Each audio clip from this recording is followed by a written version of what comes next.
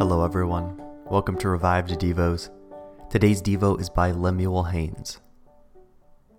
What has been said about the character and work of gospel ministers shows us at once that it is a matter in which we are all deeply interested. The greater part of the people present I expect to see no more until I meet them on that day. With respect to the characters of the people present, I can say little about them. Only this we may note: they are all dying creatures, hasting to the grave and to judgment. There must we meet you. There an account of this day's work will come up to view.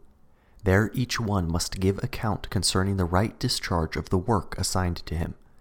The preacher must give account, and you that hear also. Let me say to such as are yet in their sins, and proclaim it from this part of the wall of Zion, that the enemy of your souls is at hand, that destruction awaits you. Oh, flee to Christ Jesus. Bow to his sovereignty. Know this, that unless you are born again and become new creatures in the dispositions of your mind, you cannot be saved. Will ministers watch and pray for your souls night and day, and you pay no attention to them?